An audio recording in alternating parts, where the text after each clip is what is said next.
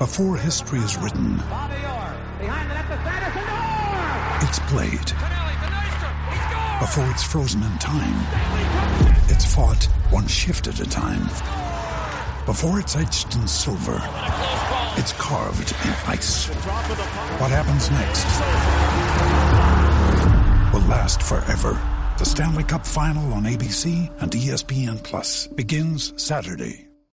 When you need mealtime inspiration, it's worth shopping Kroger, where you'll find over 30,000 mouth-watering choices that excite your inner foodie. And no matter what tasty choice you make, you'll enjoy our everyday low prices, plus extra ways to save, like digital coupons worth over $600 each week. You can also save up to $1 off per gallon at the pump with fuel points. More savings and more inspiring flavors make shopping Kroger worth it every time. Kroger, fresh for everyone. Fuel restrictions apply. Welcome back to another exciting edition of the Pointless Exercise Podcast. It's time to talk baseball with David Brown, senior MLB writer for Bally Sports. I think I got your title right this time, Dave. That's, yeah, that is exactly what I am. Good. It's a title that is in progress. I didn't write it. I didn't write it down. I probably should. It sounds like that's what it is. For what's on my contract, that's perfect. So that's good. I'm going to put that on there. Oh, you got a contract. That's nice. That's what got me in trouble with the Athletic. We're kind of inside baseball. That's right. I didn't have one, and then they said, "Hey, he doesn't have one. We don't need to pay him anymore." And so they didn't. Well, they've made a lot of decisions with the people that they do pay. They don't send them anywhere hardly as much as they used to. So, as much as the people in the Athletic are missing the Scipio point of view, they're missing a few things right now. It's a weird time to be a journalist. So I was before we went on, I was watching the Red Sox feed of Red Sox and the Barbs, and which the Braves just walked off the Red Sox, but yes. Dennis Eckersley and Dave O'Brien were chatting, and Dave said, he said, we got a NBA score. The Bucks just beat the Celtics. Now they're announcing this game in Atlanta. Yeah. And Eck goes, wait a minute. That game was here, right? Dennis, you're not supposed to give it away that we're not actually in Atlanta. Right. I mean, because sometimes guys will, sometimes like announcers will be like, it is kind of annoying, like a day game, especially in hockey or basketball where they're inside. And they'll be like, it's a game starting at noon. And they're like, well, tonight. It's like, no, it's not tonight. But I don't think even a guy like Dennis Eckersley is literally going to get the city wrong that he's in, unless he's in concussion protocol. And that could happen. Because sometimes you don't know. What city are you in? I don't know, Boston. Well, close enough. I enjoy Dennis Eckersley a lot, but it does seem like he might actually forget where he is. It could. Yeah. He is great. And speaking of Dennis Eckersley, and I'm not going to, people know because I'm not even going to bother to tie the two together. If you don't, you can Google it. Did you catch Rick Manning swearing during a broadcast the other day? Was that Rick Manning? I thought it was a White Sox broadcast. No, that was the best part, was when Andrew Vaughn clanked a ball out to right field. Rick Manning was so offended that even as the opposing announcer, he goes, "You've got to be shitting me." You got your clankers. It wasn't. It was Gavin Sheets. That was Gavin Sheets. Does it matter with those two? It matters Aren't to their they moms. Interchangeably. One is left-handed. One is right-handed. Well, maybe. Are we sure that the one didn't grab the wrong glove and had to play the entire inning with the glove on the wrong hand, and that's why he didn't catch it? Very well could have happened just like that. That kind of stuff happens. Happens more than you think in Major League Baseball. Guys just get out to their position like, oh, this glove is for the wrong hand. Right. Screw it, I'll be fine. It's leather. And the ball will find you. If you have the glove on the wrong hand, that's a saying as old as baseball itself. The ball will find you. What happens with Ildemaro? It happened to Ildemaro several times today, to the point where poor Rick Sutcliffe is. If I'm Ildemaro, I'm getting a restraining order against Rick Sutcliffe because Rick did tell us he's going to be announcing the games in Arizona this weekend. Apparently, Jim Deshaies has got like a whole week off. It's great. And Boog is not going to do the games in Arizona. He let us know that. ESPN commitment, or? Well, I think Friday they are the Apple TV Plus game. And then Sunday he would be doing, so I guess instead of going to Arizona for a game, right? He's going to let Pat, or God forbid, Chris Myers. Yeah. Chris Myers. I think Chris Myers has NASCAR to do, so it's either Beth Mowins or it's Pat Hughes. Right. Now, did you catch any of this was our first brunch with Benetti over the weekend. I did watch it. The Peacock game, which was also on NBC, which was savvy to at least have the first one be on the mothership. I turned it, and I tuned my TV to the over-the-air broadcast just to get into the Costas Kubek groove, 80s groove with the broadcast. See, so you did. Were you excited that they had Vin Scully do the Open? You know what? I saw. It? I did. I missed it. I thought it was nice. I saw that everybody liked it, and I wanted to watch it, and I saw links for it on Twitter, and I did not click on them, but I would have if I had. So, I did. People who listen to my many podcasts or read my newsletter, whatever, will be like, "Wait a minute, Andy didn't actually watch the game, did he? He doesn't watch White Sox games." I didn't. I watched the Open. I wanted to see who the Red Sox announcer was, and saw that it was Kevin Youkilis with Steve Stone and Jason Benetti, because Benetti's going to do the games with at least one announcer of the two teams, and whenever they can, an announcer from both teams every week. Right. I think that's a good idea. That's a very old-fashioned way to do it. That's how they used to do. That's how Al Michaels got to do a World Series, because he was the Reds announcer. And he was in the rotation for one of those Big Red Machine World Series. He got to do a World Series when he was still a local guy. Right. And then I watched the very beginning because I wanted to see what graphics they used. And they're like, oh, they used the NBC Sports, regional graphics. Blech. Yeah. And I was checked out. So next week I'll actually watch a game because the White Sox won't be in it. Unless it's the Cardinals. And then I won't watch that either. You have your standards. I have my standards. They're stupid. They're petty. But they're mine. And I cling to them.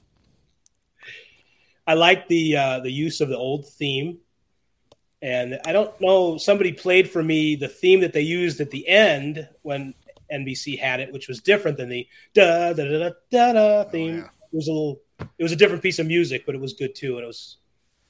Would that have been the music that they queued up right before Ryan Sandberg hit home run number 2 off of Bruce Sutter? Because Costas was doing the credits. Well, that would have been the da da da da da. Oh, that's right. So I think I know in my head, I think I can kind of hear the music you were talking about. Because I do believe that was the era when NBC had they had a game closing song too. Yeah, sort of like This Week in Baseball did, sort of. Where, didn't they? Yeah. They didn't play the Meet the Press music, did they? You know who wrote that? I don't. John Williams. Oh, wow. Yes, they went all out. They got John Williams to write the Meet the Press song, and I believe it's called. I used to know it. It has this very overwrought name.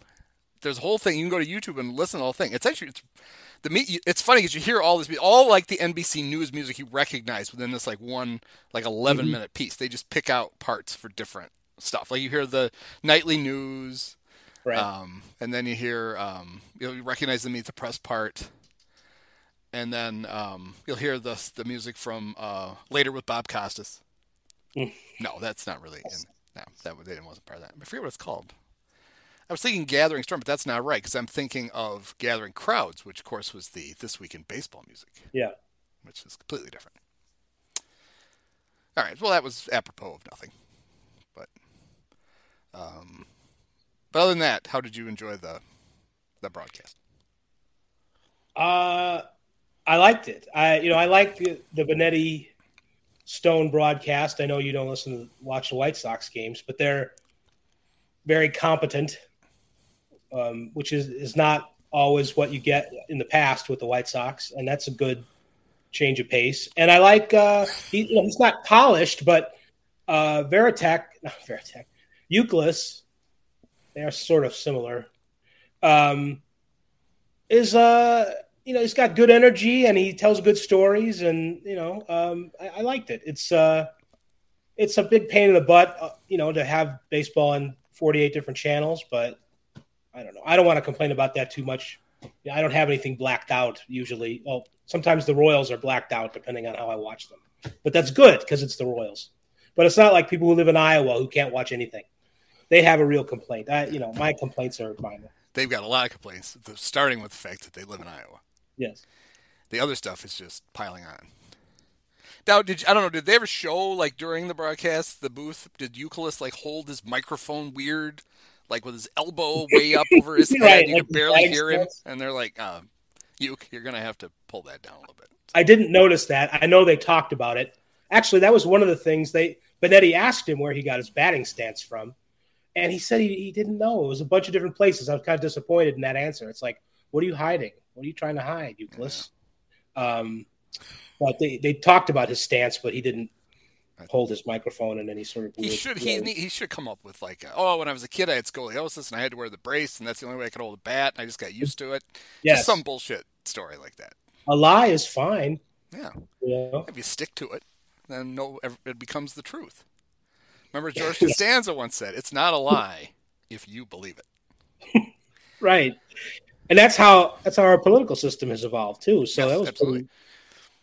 Just keep repeating it, and eventually it becomes true. prescient. I like Benetti.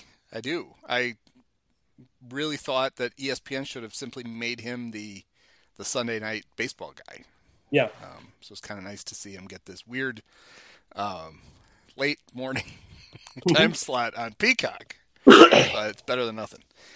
So we've got apparently Tuesday nights is Turner. Is that right? Yeah, that's true. That game I always forget. I know that it's basically their like season-long practice for the playoffs that they televise. Hey, as a bonus, we're going to televise it. You want to watch? Sure. If not, don't worry about it.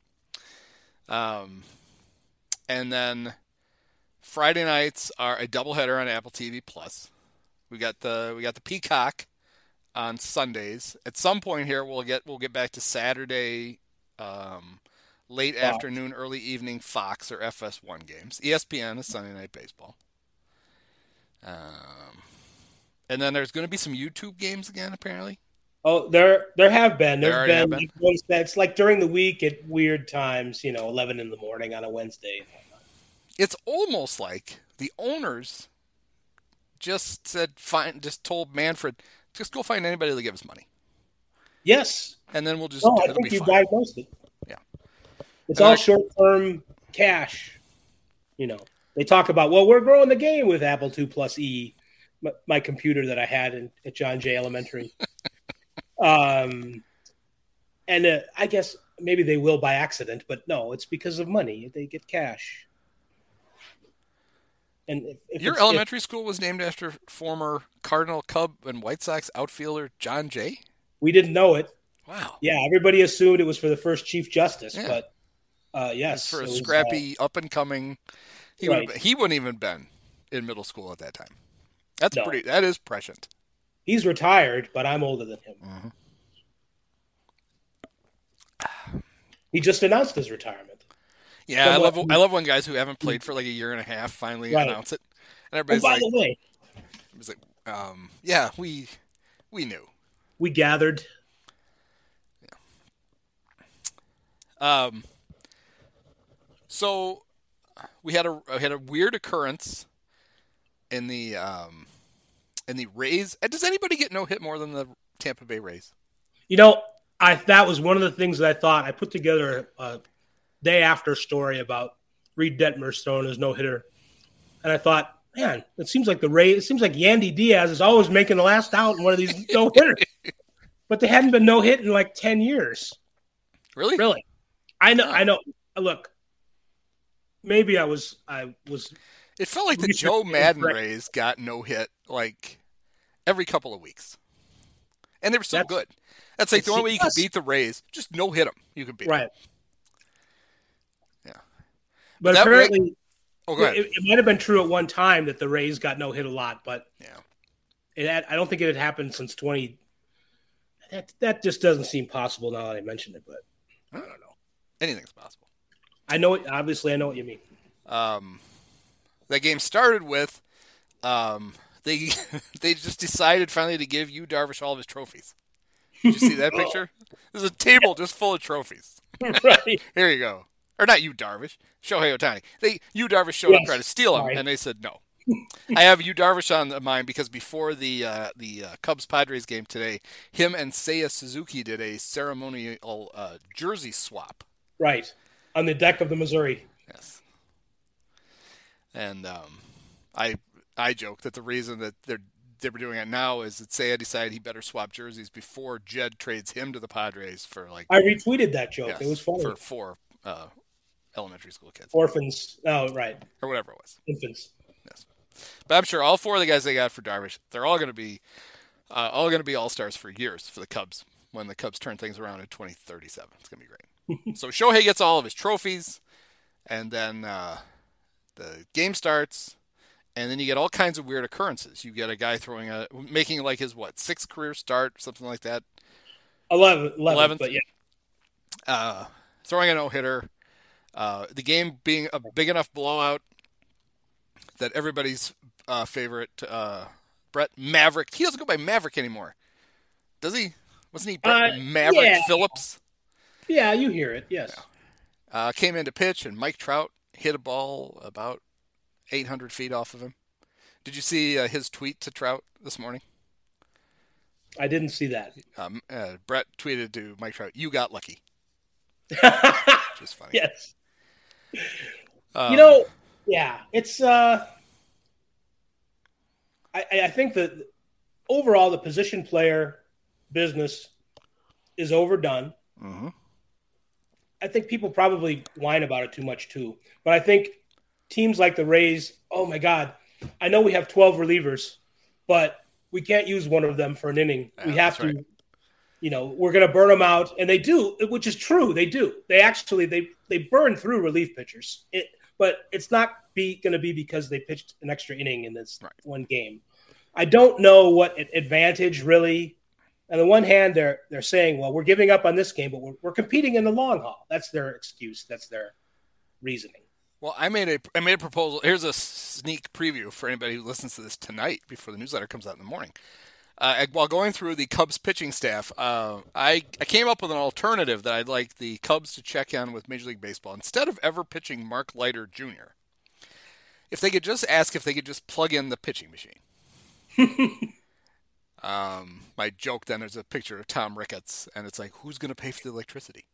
But maybe you should get to that. Maybe you could get to because it basically turns into coach pitch at that point when you bring the right fielder in to pitch. And they do it all the time. He's like 4th on the team in appearances. Yes. And he's got a funny, in the case of Brett Phillips, he's got a funny shtick. But at the same time, it's like a colleague, a former colleague or whatever, Matt Snyder, who's one of the bloggers at CBS. He's got an old school heart or whatever, and he played baseball in Indiana. And he's like, does this not really kind of cross the line of mockery?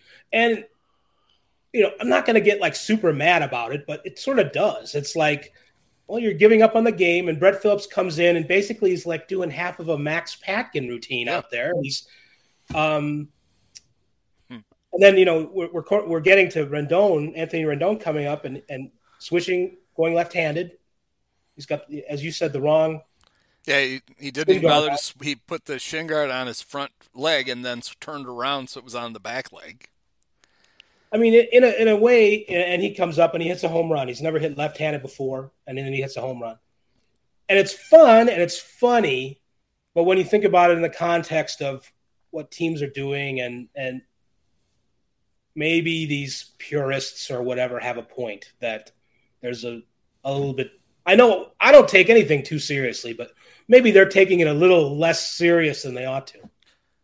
Well, and he did it with – 3 outs to go for his own pitcher. And a no-hitter. Throwing a no-hitter. Right. Hey, let me do this clown thing. Yeah, I mean, and it's like, on the one hand, we talk about no-hitters and going, there's people complaining about breaking, jinxing and all that and stuff that doesn't exist. But I mean, there was this kind of a semi-serious thing going on here, and Reed Detmer's trying to finish out a no-hitter, and all of a sudden we got, admittedly, a clown show going on, and it's I don't know. I listen to myself and I sound, like a whiny curmudgeon, but I wonder if these people have a point. Well, before he got traded, the last few times the Cubs were on the giving end, which didn't happen very often, the giving end of a blowout late in games, Javi Baez would bat left-handed. And I think he's 1 for 2 as a lefty, and he almost homered in one of them. Makes a little more sense for Javi because Javi apparently does everything except throw a baseball left-handed. Right. Which I think was the question I was going to have you ask him, but then he bailed on your interview because he had the.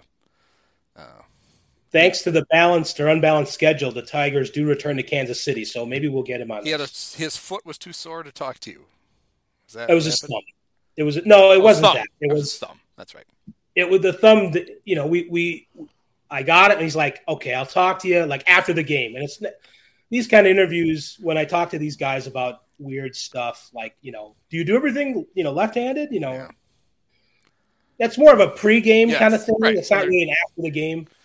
Yeah. But he's like, I don't really like to talk before the game, which I think I've heard him say before. I don't know if it's true, but I've heard him use the excuse. So I'm like, all right, we'll try it. But then his thumb just kept getting more swollen and bigger. Yeah.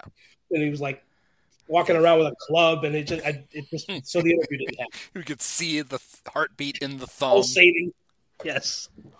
But maybe we'll get him, and we'll find out about this left-handed business the next time the Tigers are in Kansas City. So Anthony Rendon switch hits a home run last night. Today, on the lineup card, Joe Madden listed him as a switch hitter.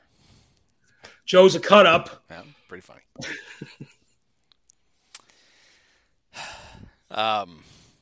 So I thought it was funny that Rendon bats the wrong way and hits a home run, and just down the Pacific Coast Highway at almost the exact same time, Frank Schwindel misses a grand slam by like a foot, and everyone is blaming the baseball. And it's like the Angels have guys batting just for kicks, batting the other way, and they're homering. I'm not going to throw a pity party for Frank.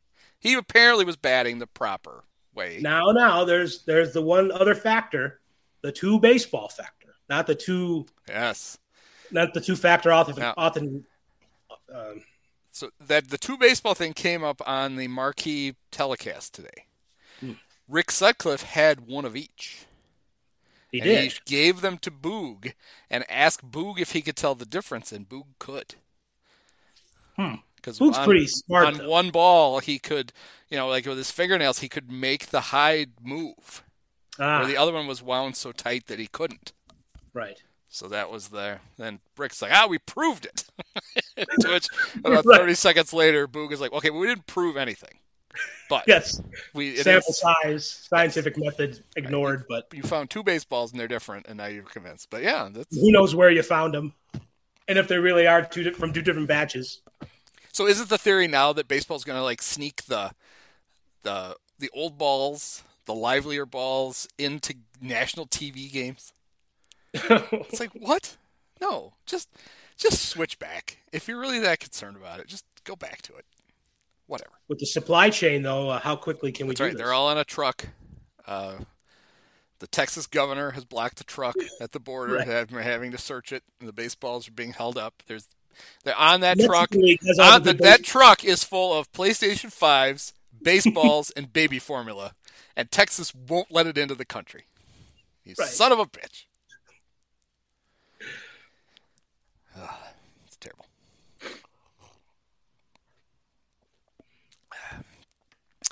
The Angels are, since Joe went crazy, and walked Corey Seager with the bases loaded, they're like 18-5. They're cause and effect, Andy. Yes, they're in first place. Even with the Astros, who I didn't see how they did tonight, but the Astros had won 8 in a row, and they still couldn't catch the red hot Joe Madden Halos. Yeah, I don't. The Angels they got this no hitter out of Reed Detmers, who'd been kind of mediocre before, and Shohei hadn't really been hitting, but they've had Turner Ward, who's kind of, I don't know, he's like a Dwight Smith kind of guy or something, 28-year-old mediocre bench player who's turned into a great power hitter, one of the deadliest in the American League for some reason. So that's going on. I don't know for how long. So I don't know how long Joe is going to have this team in first place. But they do have Trout and Ohtani. So yeah, they do have Mike Trout, whose OPS I believe is over 250 at the moment. Something high. Apparently he's good. I forgot because he got hurt last year. Everybody forgot that he was good, but apparently he's good. And then Shohei is just ridiculous. So, it's not unlike you think of Mike Trout and Shohei Ohtani, and it's pretty much like the Cubs with Rafael Ortega and Alfonso Rivas. You have the both teams, two of the best players in baseball on their teams. They should be able to win copious amounts of games. It's an uncanny resemblance. You're right. So, did you hear the Frank Schwindel saga? About going down and coming back? He got sent to Iowa. And it's a very similar story to me. I was telling you about the flat tire that I got. He had a flat tire, so he couldn't leave immediately when he was dispatched to Des Moines. He had to wait till the morning and then take his car and get the tire fixed, and then he could take off. Meanwhile, unexplained injury. I love that the Cubs won't disclose why David Robertson or Marcus Stroman are on the injured list. But if you go to your Yahoo Fantasy page, both of them have COVID-19 next to their names. That's the information you get if you buy Fantasy Plus. And so they called Frank, and they're like, "Okay, Frank, where are you?" And he's like, "I'm at the Super 8 that I live in Elmhurst or wherever he lives. I haven't left yet." And they're like, "All right, we're gonna get you on a plane to San Diego. We're not gonna send you down yet because we need you."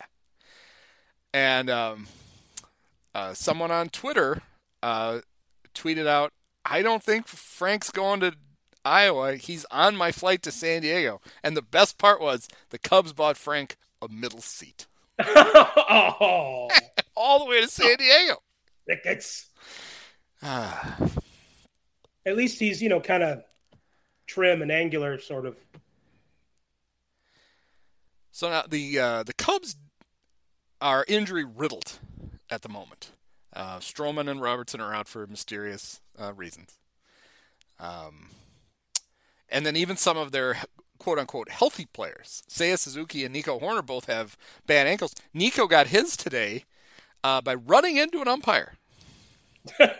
Remember last year he ran into Ian Happ and they both broke it was like the Mike Cameron who did Mike Cameron run into? Yeah. That one was bad. They almost killed each other. Happ and Horner really nailed each other last year. This time, fly ball to center field. Jason Hayward misjudged it.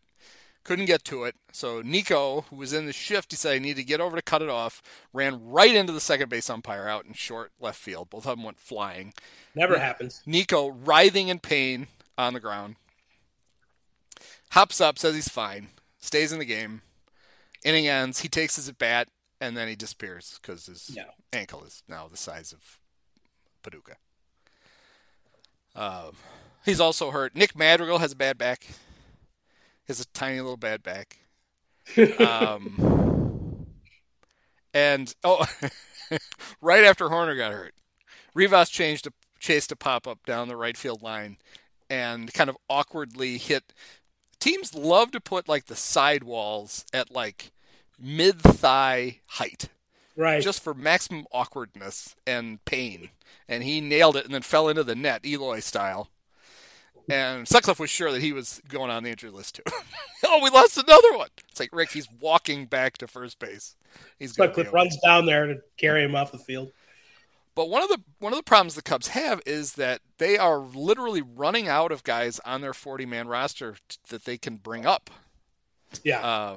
In the event that these guys end up on the injured list. That's how they ended up with the great Ildemaro Vargas, who right now is on the team via the taxi squad. Right. He's technically on the team replacing one of the COVID guys. Right. Which means he hasn't been put on the 40-man yet because they don't want to have to do that. But if Horner ends up hurt, then they have to do that. Then somebody's got to go. Now, here's the good thing if you're Jed Hoyer. Your 40-man roster is mostly full of crap. Right. You can waive anybody, and they're getting through waivers because nobody else wants any of them. So I love all the hand-wringing about, oh, my God. And this was great. 2 guys got hurt. Michael Hermosillo hadn't played forever. All of a sudden, bad quad. Sean Newcomb, who's pitched 3 times because they're trying to fix him, he also sore ankle. It's amazing those guys managed to get hurt without doing anything. Right. So they're both on the injured list. Because the Cubs seem deathly afraid to waive Michael Hermosillo because somebody's going to claim him. Because, if you get a chance to claim a guy with a 340 OPS, you're going to jump at that. I'm sure it's one of the bad balls' fault. It probably. He's the Cubs in their little. In Spanish, to get hurt without doing anything, so they're both on the injured list cause. Because it seemed deathly afraid to waive Michael Herman. Lehman doesn't. If you get a chance to claim a guy. I don't know why my watch is repeating what I just said, not accurately. Anyway, sorry about that. Was that Siri? That was the other one. What's her name? Sylvia? No. I wonder if it's when I wonder if when I said Michael Hermosillo, if Siri got all excited. I think he did. You must have had to hit a button for all that to happen. No, it just started talking to me. Huh. Oh God, I lost my train of thought, and I'm sure I was about to say something brilliant. Well, they're running out of players. Does that help? Yeah. 40-man run. I think we were talking about the phantom injuries because God, you wouldn't want to lose Sean Newcomb, who the Cubs had to trade for because they were sure he wasn't going to get through waivers to them. Of course, that was just a few weeks ago when there were teams other than the Reds that were between them and the Reds. Now, the Cubs have 11 wins. That leaves just 3 teams now that haven't achieved their 10th win. Do you know who those teams are? The Tigers? Yes. And the Tigers and the Reds and the Isn't it your Royals? Don't give them to me. At 9-18. Well, you lived. Do they really only have 9 wins? Yeah, they're 9-18. Yeah, they've sucked. Yes. They've going to have to fire some people. Suck. I don't know who. I mean, they're not going to fire Dayton, but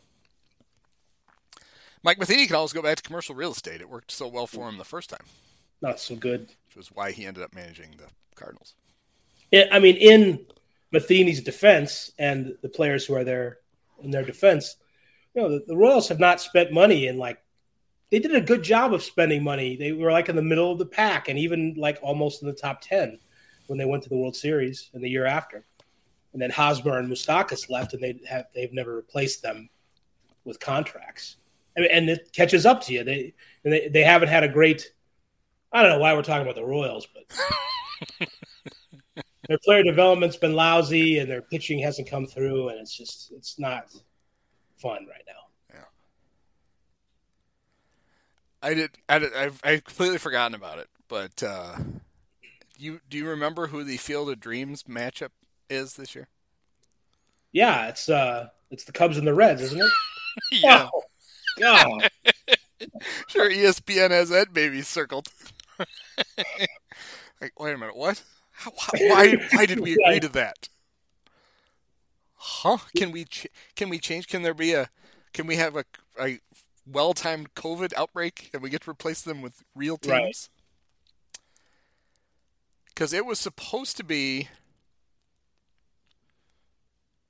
So the Field of Dreams game was supposed to happen in 2020 for the first time, right? And it was the White Sox and the Cardinals. White Sox and the Cardinals, and then the Cardinals, they all went over to Sauget and they licked doorknobs right before the season started, and then they couldn't start the season for 2 weeks, screwed up everybody's schedule. And then it was going to be, I think, the White Sox and the Yankees. I think the Yankees were going to, hey, we'll hop over there for a game. That'll be fun. And then they ended up saying, all right, we just can't do it at all. But then they kept that matchup for last year. But it's just funny that they're like, I got a brilliant idea. Our showcase game. Let's take the 2 worst teams in the National League and they'll play. Somebody's got to win. That's what they'll just have to title it. Somebody's got to win. That'll be great. It might end up being amusing, I guess. We'll see if Joey Votto's back from the COVID. There's a fairly good chance that one of the Cubs will literally just get lost in the corn. Right. Like chase a home run out there, and they'll be like, they wait about 20 minutes and like just substitute. We'll send a helicopter. We'll send up a flare. A drone. We don't know where Michael Hermosillo is. Maybe he's walking to Iowa. He's in Iowa. He's just walking to Des Moines. Right. Can we go to infrared? Do we see anything? Is that a deer or is it? What is that? I hate when they get in the corn. They eat. Is it rob deer? Be out there detasseling. Pick up some extra cash during the game.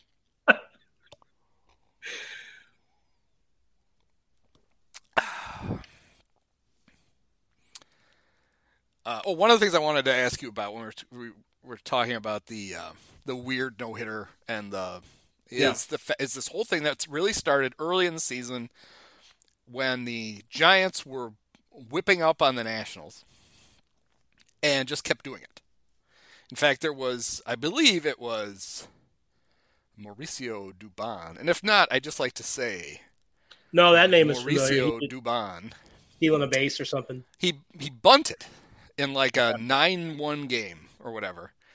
And when he got back to the dugout, they showed shots of the dugout of Gabe Kapler having a very animated conversation with Mauricio. And both broadcast teams, the Giants and the Nats, are like, see, there's Gabe. Tell him, Mauricio, I know you're a young player. We don't do that here. And then after the game, they asked Gabe about it, and he's like, no, I was telling him that was good because that's what we're going to do.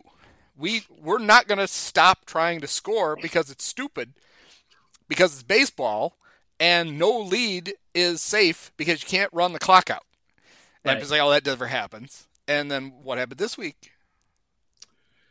The White Sox blew a 6-run lead in the 9th inning? Yeah, 6 or 7. Yeah. Maybe 7-1. One of the Nationals got mad. It was basically saying, "Well, if we get a big lead on them, we're gonna keep scoring." To which Gabe is like, "Yeah, that's fine. That's kind of the idea. Like, it's weird that we play one way until one team gets what we think is a comfortable lead, and then apparently the team that's getting beat is the one who gets to decide." Right. When the other team should stop taking extra bases, trying to steal a base, bunting. It gets back to one of my favorite red asses, Bob Brenly, when he threw the fit when, was it Ben Davis? Ben Davis bunting on Curt Schilling's no-hitter. Yeah. And he's throwing a fit about that's not how we do it. Do you remember what the score was when Ben Davis did it? It was like 2-0. It was 1-0. It was 1-0. He was trying to get on base because he'd be the tying run. Right. Yeah.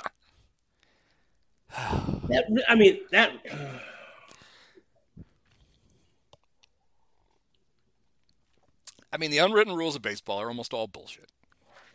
And they were all, you could tell they were written by crotchety old white men, because the ones we have to live with the most are you can't stand there and watch a home run that you hit 800 feet. You're not allowed to admire it. Don't flip your bat. Whatever you, oh my God, don't do that. Don't swing on a 3-0. Don't swing on a 3-0 pitch if you're way up in a game. Fernando Tatis learned. He apologized. It's bullshit. I always thought that the reason for once you're up 6 or 7 runs, not to do that, is at some point everybody's like, if we just make some outs so we can go home. Yes, you're going to win. This doesn't need to last 4 hours. But at the other hand, if the other team is going to bring in like the right fielder to pitch, because that happened in one of those Giants games. Jock Peterson hit a home run off of one of the Nats position players, And they asked him about it, and he's like, they were trying to hit a home run. He's like, of course I was trying to hit a home run. He was trying to get me out. I'm trying to hit a home run. And it's hell of a lot easier because he's a position player. I wanted the homer. So I like the fact that there's a team that is just embracing it. You don't want to go up, or you shouldn't want to go up there as a hitter. Oh, no, I wanted to make it out. I mean, really, you joked a minute ago about teams just kind of making some outs so we can go home. But as a hitter, you don't want to go up there against another hitter who's pitching and making out. You look like a wuss. Well, I wasn't really joking. I think that's why those unwritten rules exist. Yeah. It was the team getting their ass kicked. It's like, we've already beaten us. Just make some outs. Take your win and go home. About all that is because the only way that works is if you stop trying to score when you're up. Then that's the only way that works. Right. Maybe the unwritten rule should only apply in the opposite direction. If you're down 8-0, you don't get to swing anymore.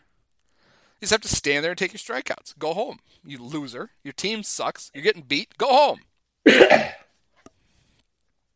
Or this would be better. What if the team that was up 7 runs had to bring in a position player to pitch to get the game closer? Right. That would be – I like that idea.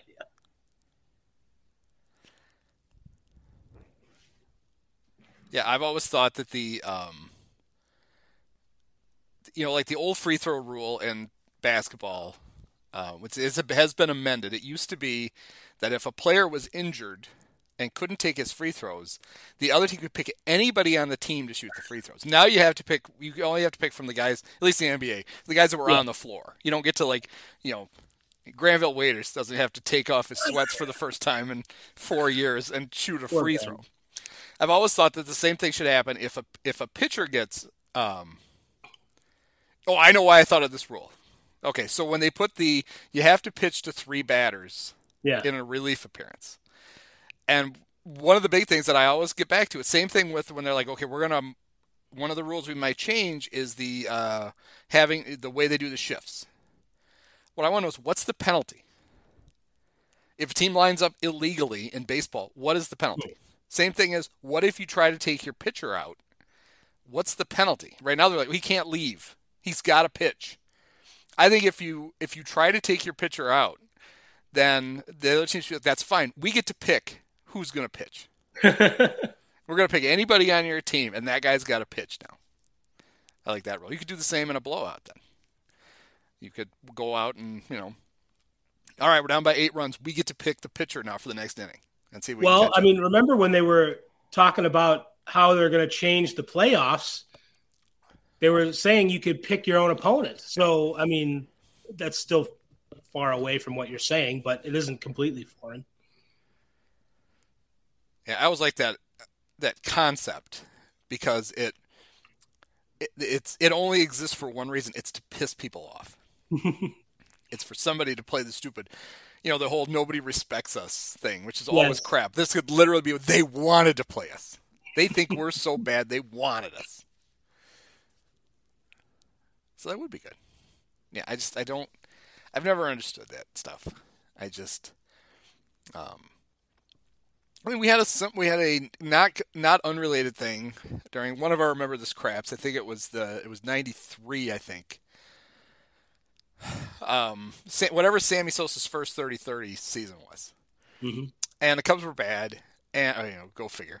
And Ron Santo was getting pissed because late in the season, Sammy, anytime he got on first base, was just trying to steal second base. Didn't care about the situation, didn't care about anything. He was just trying to get to 30 stolen bases. He was just going to run. And Santo's getting all pissed off as a crotchety old white guy who wanted to enforce all the unwritten rules. And it's like, all right, Ron, I got to tell you, if he gets 30-30, everybody's going to remember he got 30-30. They're not going to remember that he got thrown out 8 times before he got the 30th stolen base. Nobody's really going to care. If the Cubs weren't 11 games out of first, maybe this would matter. It doesn't. Right. I remember that was one of my first, eye rolls at the supposed unwritten rules of baseball. It's like, who cares? Nobody cares. Maybe I got to write them down then. If they're that important, maybe it's time somebody writes that stuff down. Well, they don't become unwritten anymore, and they lose their mystique. And also, it's easier to understand how silly they are when somebody writes it down. I did enjoy Chris Woodward complaining about the home run. I think it was Aaron Judge, right? Hit the walk-off homer. It was Glaber, wasn't it? Oh, it was Glaber. You're right. It was Glaber. And yeah. He tried to contain himself, and then finally said, that's an out in 99% of parks. He said this is a little league park or whatever he said. And then did you catch Aaron Boone's retort to that? Yes. Your math is wrong. He goes, there's only 30 parks. It can't be 99%. It's the smartest thing Aaron Boone will ever say. That's right. Yeah. Yeah, I used to say when Aaron Boone was on Sunday Night Baseball, I used to say that he always sounded like he had a gaping head wound. And I thought it was hilarious that the Yankees were like, that guy, that's the guy we want managing the team. Woo, listen to that. It's a good leader of men. Apparently. So they claim. Apparently. He's a good leader of men.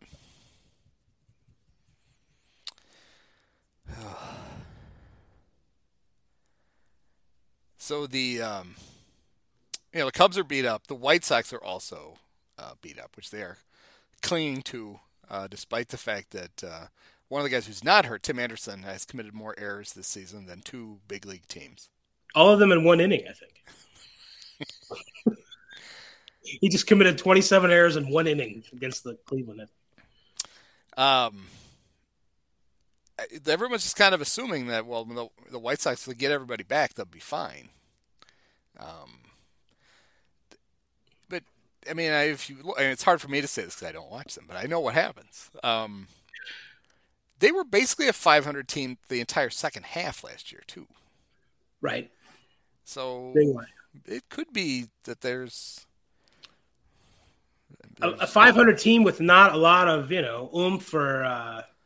It's like, well, we know we're coasting, and they sort of cop that attitude that you hate, that you worry that your front-running team's going to get. It happened to them, and they haven't been the same since, And yeah, I mean, there's something to what you're saying, that it isn't just a matter of Eloy being hurt and Andrew Vaughn being hurt and so on down the line, and some of their better players and some of their mediocre players have been nothing. So have contributed very little. So they're not very impressive. They play bad defense.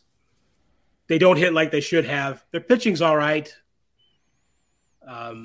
But with two of those three things not necessarily working, I mean, Byron Buxton and Carlos Correa, as long as they're on the field, they're pretty great players for Minnesota. And the Twins, it's not like the Twins have all kinds of depth, but I can easily see them winning this division.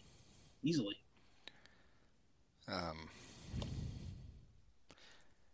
Here's how magnanimous I am. The White Sox have a hole at second base.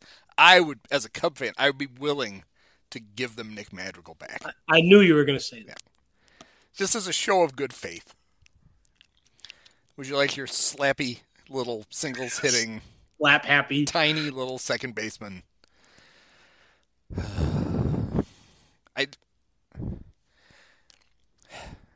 I enjoyed making fun of Nick Madrigal when he was a White Sox. I thought it was a ludicrous. He was the fourth pick in the draft. The fourth pick in the draft. He hit 340 in this half pandemic season. Right. And then he hit 305 last year, but he got hurt. His average was, and he got hurt.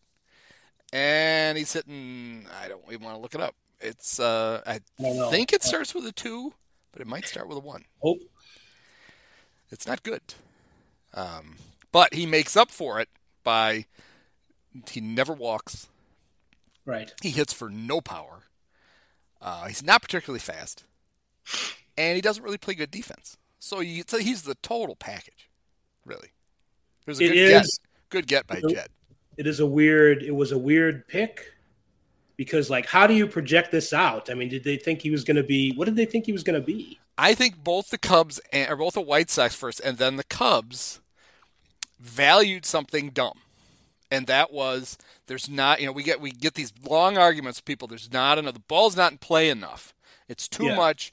home run, walk, or out. This three true outcome stuff. What this game needs are some guys who could just put the bat on the ball. Sure. And that would be fine if the guy putting the bat on the ball can hit it more than 64 miles an hour and off the ground once in a while.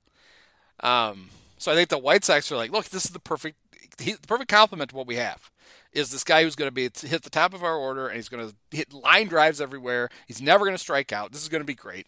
And then after a while, they're like, I don't know. And then the Cubs are like, hey, you know what we need? We need a guy who's going to hit line drives all over the place. And he's not. And they're like, we got one of those. Huh? Well, there we go. Let's do this. And they did it. And now both teams are like, oh, that wasn't great. I wish we hadn't done that.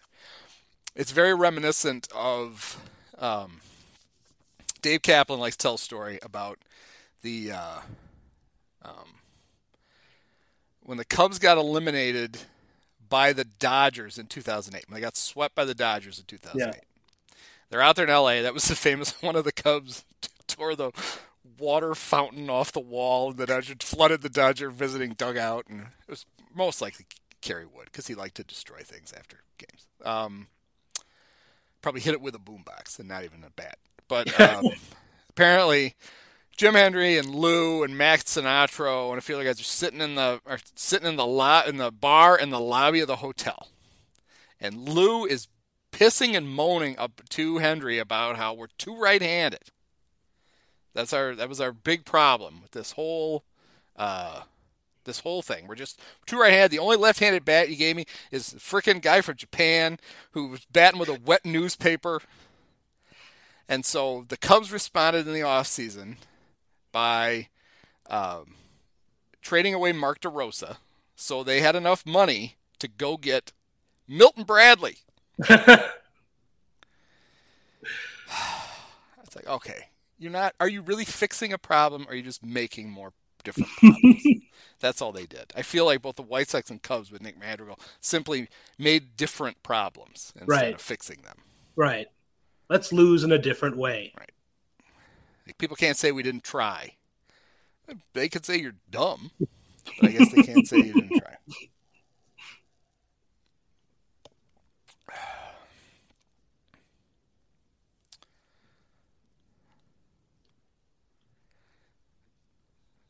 One of the things, have you noticed this? I enjoy this. I don't know why I thought of it when Dusty Baker won his 2000th game as manager. Yeah. Bob Nightingale's Twitter feed just turned into the Dusty Baker. It often does. Turned into the Dusty Baker appreciation thing. What it reminded me of, because Bob's one of these guys, and I don't think you're one of these guys. Correct me if I'm wrong.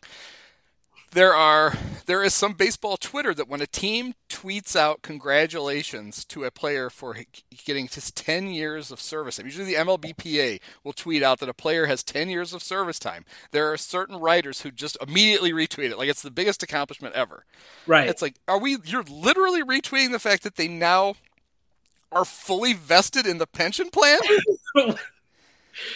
That's great for them, but I don't know that the fans give a shit that Eric Hosmer is not only now fully vested, but the Padres can't trade him. That's what you should be congratulating him, because now the Padres can't trade him, without his consent. Right. Congratulations on your leverage. I just love that. There was a whole rash of them early in the season. Guys hitting their 10-year. It's a way to show that you are, I don't know if it's ideologically or you're sympathetic or something. You worked hard to get here, and now you got something out of it. I'm not saying that it's not. It seems weird to me. It is a little weird. That it gets like. I think it's fine. If I was a player, I would want my union to recognize the fact that I got my 10 years in. I think it's weird when National Baseball people then retweet it with comments too. It's like, way to go. It's like, what? Way to not get cut for 10 years. Congratulations. Because I know it is a big deal for players. It opens all kinds of lifetime benefits that they heretofore were only eligible for a fraction of. But it seems odd that that fans in general are supposed to get super excited about it. Yeah, it's weird. You're right. It's it's strange. It's a little bit of a strange thing for a fan to get excited about. And it also is kind of a little bit of a fanboy kind of attitude that the writer is adopting. That it's like, my buddy got his, Yep. And it really does smack of, we're pals, aren't we? Yeah. Wink, wink. Right? I mean, I will be happy like when the Cubs tweet out congratulations to Patrick Wisdom on being the fastest player to 500 career strikeouts. I will be more than happy to retweet that for P-Wiz and congratulate. I don't know if the MLBPA is going to retweet that one, though. That's true. Great way to go. Nobody's ever struck out 500 times in their first 100 games, but you did it. We don't even know how you did it. It seemed mathematically impossible, but you did. Right. It's like Tim Anderson's errors.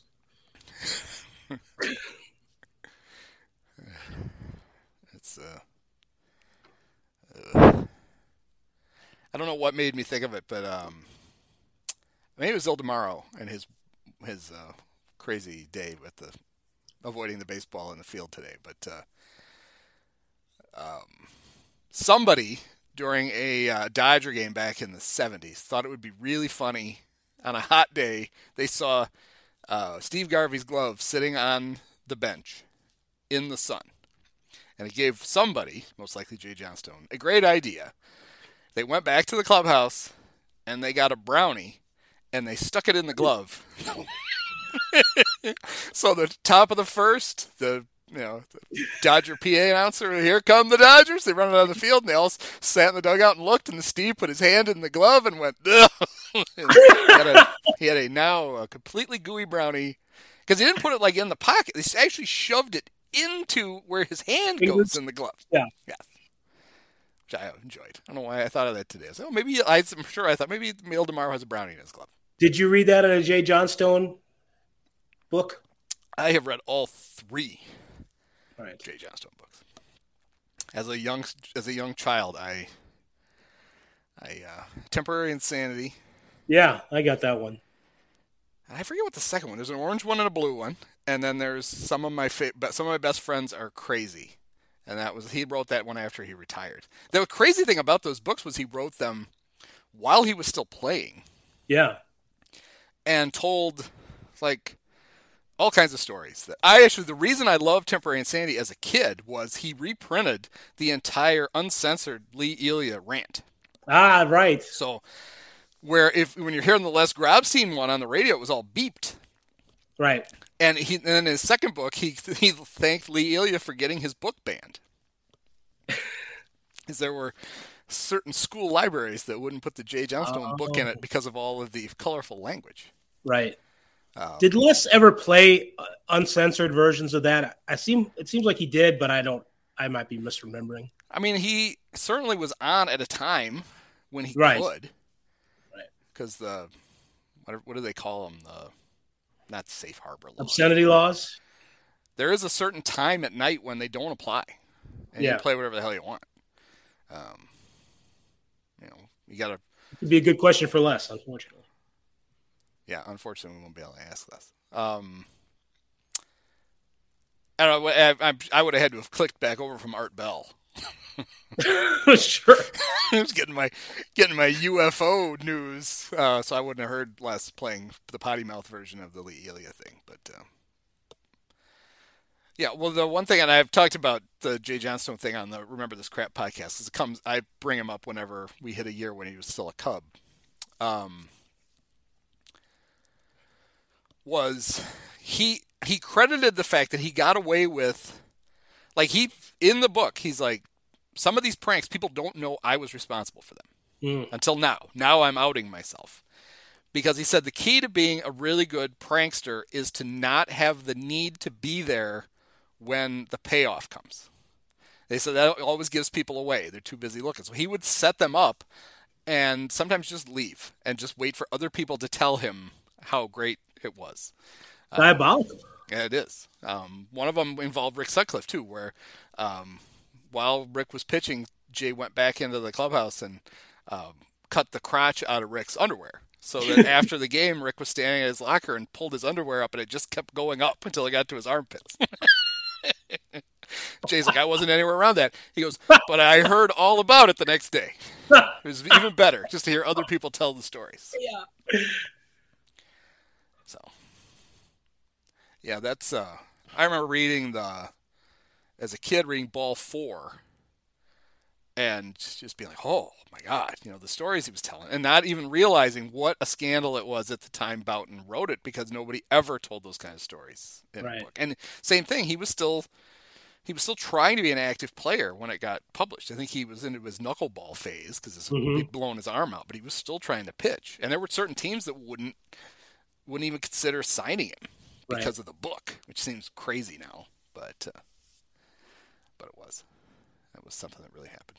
The Colin Kaepernick of his day. Yeah, he took a principled stand about telling stories about Mickey Mantle screwing broads on the road, just like Colin Kaepernick kneeling for the national anthem. Poor Jim Boughton. He was a victim before his time. Yes. All right, well, I think when we get to the Jay Johnstone, Jim Boughton portion of the podcast, it's probably time to wrap up the podcast. I think we're leaving on a high note, but you're right. Yes. All right. Well, until next time. Thanks Dave. a lot, Dave. You're welcome, Andy. Many of us have herpes.